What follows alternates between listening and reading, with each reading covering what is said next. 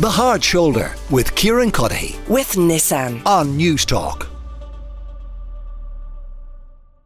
The FAI were in front of a committee on media, tourism, arts, culture, sport and the Gaeltacht this afternoon in relation to, several different issues. Christopher O'Sullivan is a Fianna Fáil TD for Cork South West. He's a member of that committee and I'm going to be speaking to him in just a moment. But first, Aidan Delaney from our newsroom here in Newstalk is with me. Because Aidan, people will be kind of maybe vaguely aware, and I'm describing myself here, that the FAI have been back in the headlines for the wrong reasons in recent weeks.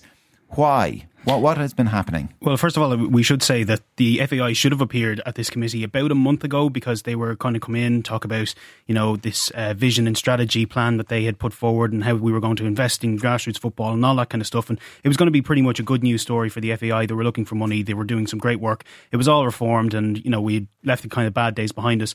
Unfortunately, just as we were about to kind of hit that time where they were supposed to appear before the committee, all these issues regarding the CEO's pay came out, and anybody who remembers the John Delaney time knows that pay was quite a big issue back then as well. So Sport Ireland, they commissioned an audit which identified that CEO Johnathan Hill received payments made to him in lieu of holidays not taken and expenses relating to commuting from the UK, because he lives in the UK. He was supposed to move over, didn't do that in the end, so he was getting extra money to come over and back.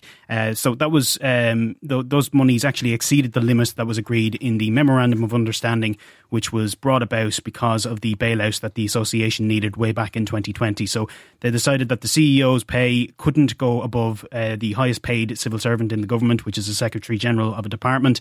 That was about €216,000 at the time, and this audit came out that Johnathan Hill was receiving about 21,000 more than that. So it was about 12,500 for the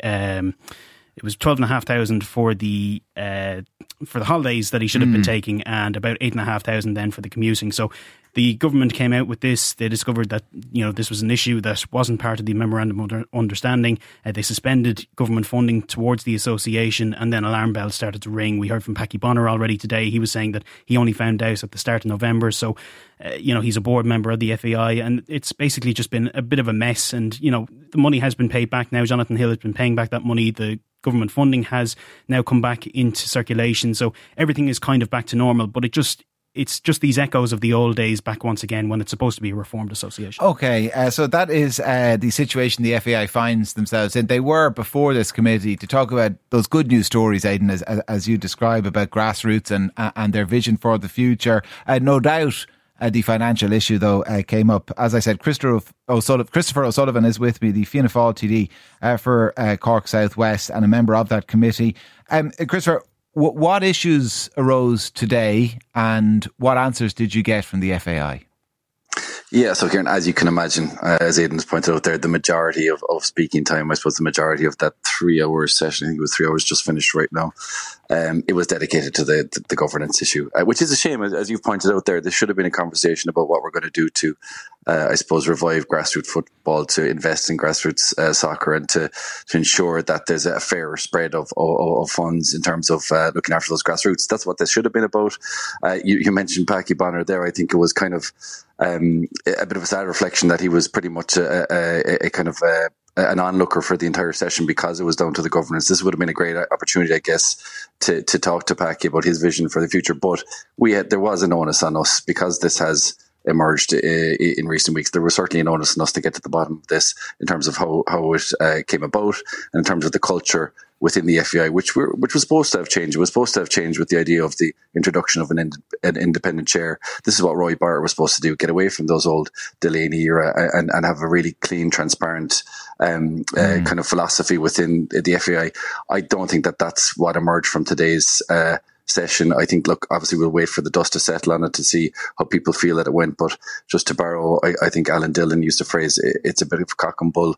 I think that refers to the fact that, yes, look, in fairness, Johnathan Hill apologised unreservedly for this, refunded the money, which is really important, acknowledging therefore that this was wrong and this payment shouldn't have happened. But what there wasn't an acknowledgement of, I think, was the awareness and the knowledge from different parties. For example, from Roy Barrett, from Liz Joyce, who's also a director there, and also from Johnathan Hill, because there was, a few kind of astonishing revelations. I think for me was that the fact that there was a conversation between Johnathan Hill and Roy Barrett in relation to this kind of payment mechanism, and it came about because one other staff member previously, and there's about 240 staff, I think it emerged today in the FAI. Yeah. One other staff member had managed to avail of this payment in lieu of holidays.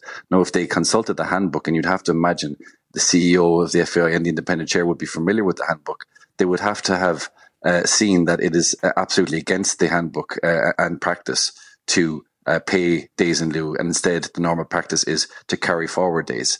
So they went against the handbook in that regard. They must have done so knowingly. Johnathan Hill's first payment in terms of these days of lieu came in March, I think 2022, I believe. So there was this knowledge right through it, and I think to kind of claim. And sorry, Christopher, to go to question, was there a knowledge throughout that they were breaching the cap as well? This is what we were trying to get at, and Johnathan Hill, in his answer, denied that there was any knowledge during that period, and he claims that the first that he was aware that he was breaching the cap was, I think, in maybe September, October of this year.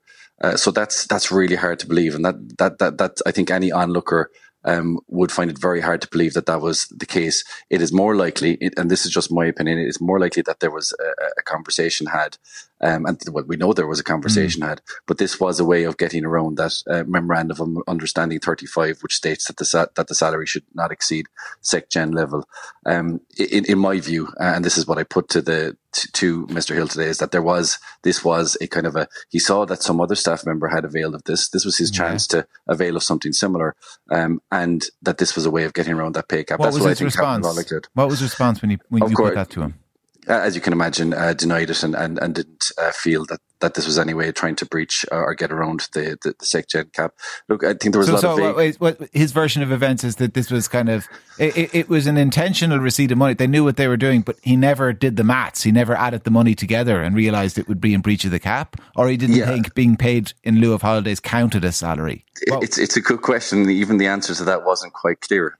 You'd imagine that his argument would be that he wasn't aware that this would be in breach of the cap, but he must have at least been aware that this was in breach of the clearly set out handbook on staff payment, which is there. And he's the CEO of FAI. He must have known that. And also, during this whole period, I think Cossey, the consultants came in May to investigate this. He must have been aware that this was applying to his payments. Well, whichever, and sorry again to cut across it, whichever turns out to be true, I mean, it's hard to know which is worse, isn't it? Either he knowingly breached the cap, or he unknowingly breached it, in which we've got somebody running the FAI in receipt of massive money from the government who can't add. That's the point. And look, it kind of, I'm not sure if you'd agree with me, but it really mirrors a previous, I suppose, Oireachtas session that we had earlier in this year in relation to similar payments that seem to have been created or manufactured in a kind of convenient way to get around certain payment limits. That's how it appears to me. Obviously, I'm talking about the RT Oireachtas sessions in this instance. It seems to be the same, and the same question, I suppose, applied there. Which was worse, not knowing or knowing and going ahead with? No, he claims that he wasn't aware of that it exceeded, but he must have, because this was going into his account at that point.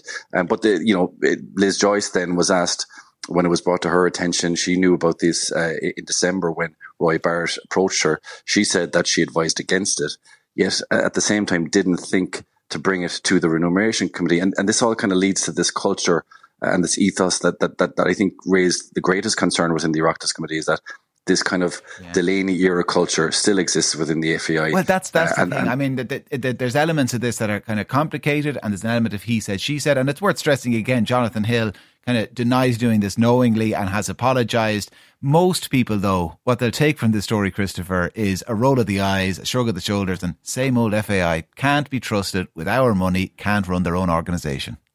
It is, and it kind of goes back to that grassroots football. Like these are the ones that will suffer. Obviously, the funding was withheld for a good period of time because of this issue. And then we had the whole debacle in relation to the gender balance and trying to achieve those gender balances on the board.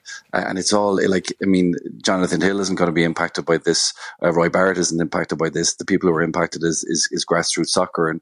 And by God, I was thinking of, I mentioned at the start of the committee that, my greatest, I suppose, sporting moment and my favourite sporting moment is Packie Bonner in the penalty shootout in Italia 90 when I was 8 years old. And we haven't got back to those days yet. And the only way we can get back to those days is proper investment in grassroots football. And if this kind of mentality or culture exists within the FAI still, we're not going to get back to there. Christopher O'Sullivan, Fianna Fáil TD for Cork South West, and Aidan Delaney from our newsroom here as well. Thank you both very much for joining me here on the show. The Hard Shoulder with Kieran with Nissan. Weekdays from 4 on Newstalk.